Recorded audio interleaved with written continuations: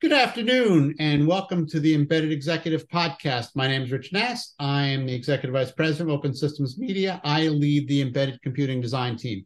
Got a fun one today. My guest is Ken Weston. He is the CISO, security for Panther. And I came across Ken because I'm not going to do this right, but I'll say it anyway. He's a hacker and he can get into pretty much any system you could find out there. So beware. How you doing, Ken? I'm doing great. Hey, thanks for having me. My pleasure. So let's start at the top. Panther. What does Panther do? Panther, we are a modern SIM, so it's a security information and event management. So we bring in logs from a lot of different sources. We apply detections. We identify potential threats, so organizations can mitigate them before attackers cause any damage. Were you a bad guy before you were a good guy? I've never been a bad guy.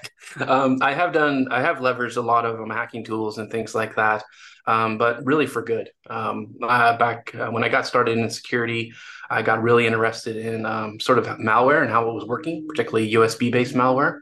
At that time, I was a developer. I ended up being sort of a one-man web army. And then I worked for this company, and they had this new technology that would block flash drives.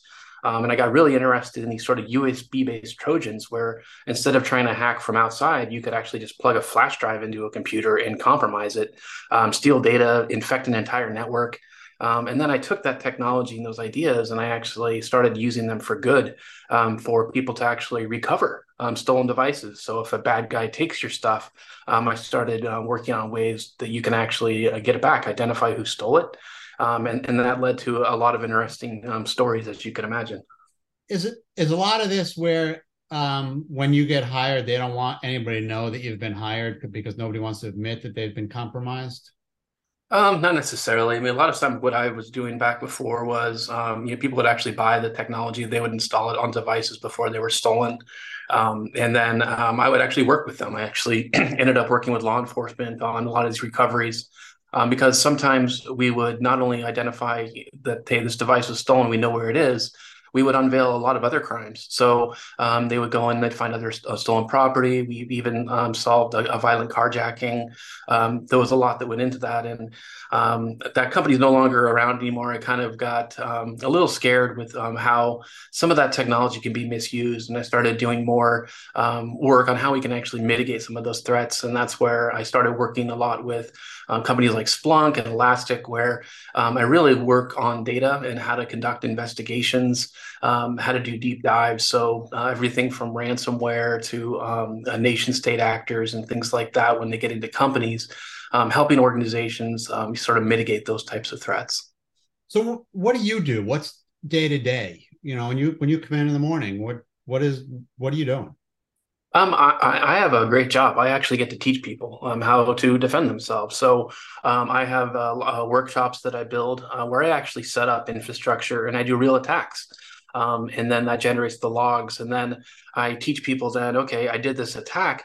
Now let's go into logs and see how we can actually write a detection. So if this does happen again in real life, we'll be alerted to it or be able to block that particular attack. And I love it. I get to do research. I get to work with a lot of people on both sides of, red team and blue team. Red team's more the offensive side and blue team is more the defenders.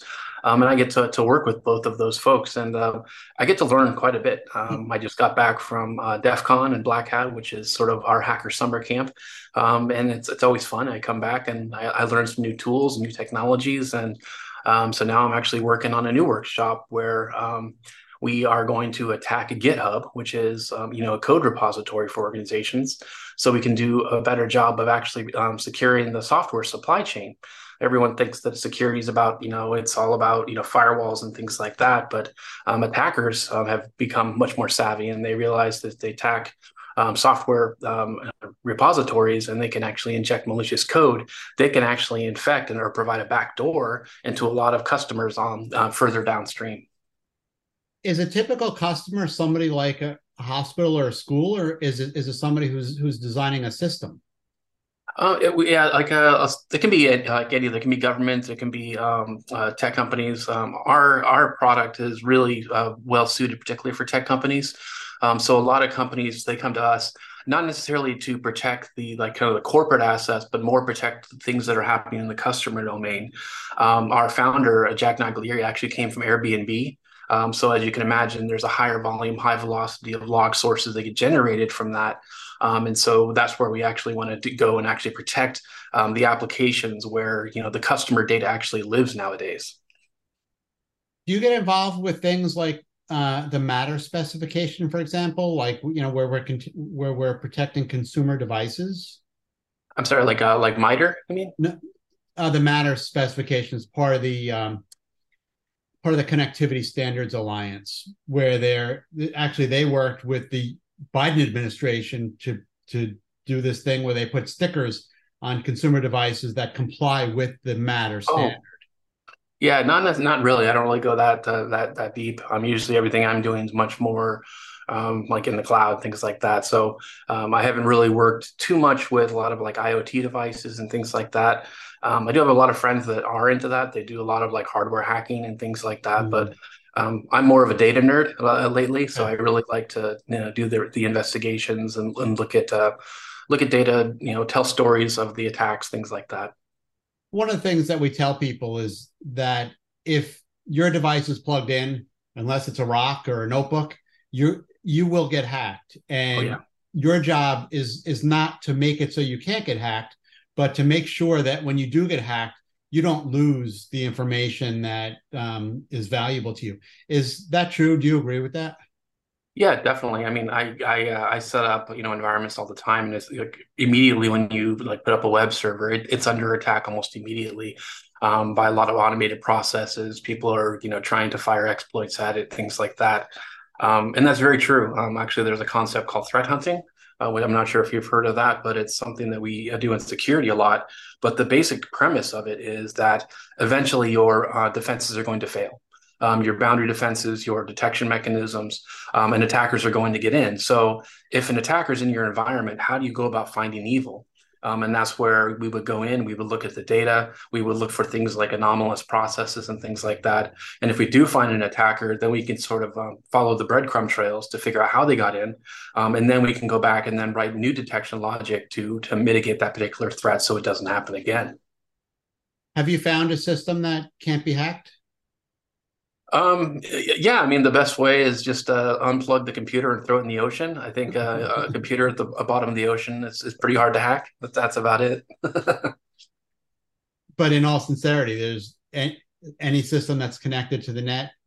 Yeah, There's a way or you. not. Like it can be connected to the internet or not. Like especially if you have physical access to a device, even right, then it's even easier to compromise. But yeah, I don't believe in the word unhackable. I don't think it should be even be a term that's used in our industry. Yeah, the one that I've heard is that you leave a USB stick in a parking lot somewhere, and somebody picks it up and sticks it into the computer. Before you know it, you're in. Have you used that one? Actually, that was where I actually got started with my startup that I had because I was trying to. I actually had to seed flash drives, and if someone steals it, then you plug it into a computer. I will hijack the computer it's connected to. I even had a deal with FLIR. If you may know them, they make high-end thermal imaging cameras, where I actually embedded this technology into cameras that the customer would want it. They wanted it for theft purposes, but it was also used for export controls. So if some of these devices they're not allowed to be in certain countries because they can be used for nuclear purposes. And so I actually helped them track down a distributor who was selling them to people that they shouldn't have. We were able to track it, get an IP address ping, and get other information around that. But yeah, that's how I kind of got started in all this, and that was because of a vulnerability in Windows. I was able to exploit that, and and I actually had a lot of recoveries as a result of that. Is security getting better? It is, but also the attackers are getting better too. I think one of the challenges is that The technology keeps getting more complex. We have, particularly in our space, there's a lot more data that we need to be able to sift through. That data is coming in at a faster rate, and it's exponential, right? That data growth is just growing massively, and more people are moving to the cloud as well. So I'd say that yeah, in some ways we're getting better at security, but also some of that's also sort of evolving too.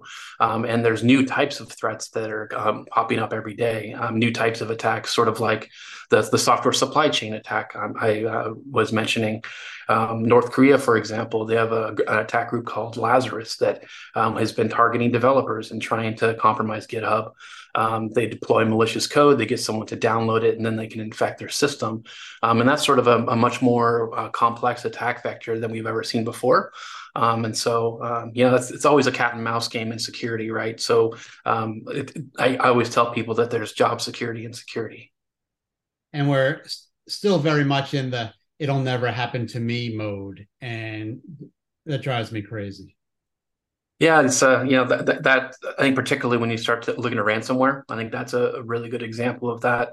People think, hey, we're not going to be compromised, and I think it used to be that attackers were trying to be very stealthy. They would try to get into networks and go undetected because they were stealing data, and then they would try to monetize that by selling that data in underground markets.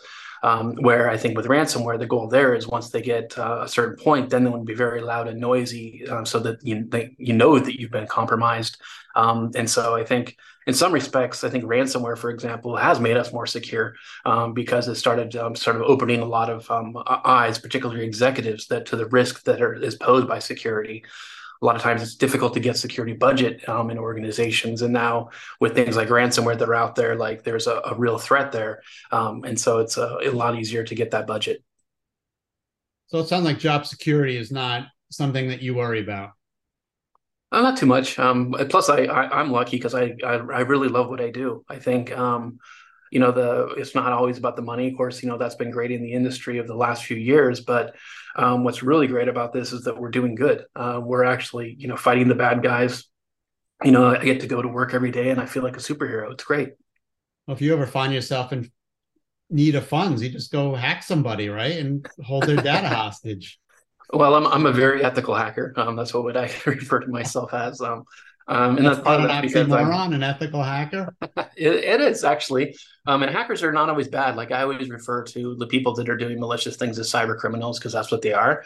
Hackers are good. We need hackers. Hackers that like it's really about understanding and breaking things down, taking things apart, understanding how they work. Yeah, I think hackers are good and they're necessary in our society. But cyber criminals, not so much. Okay.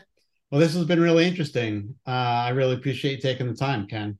Great. Thanks for having me, Rich. I appreciate it. That was Ken Weston. He is the CISO with Panther, and I am Rich Nass with Open Systems Media.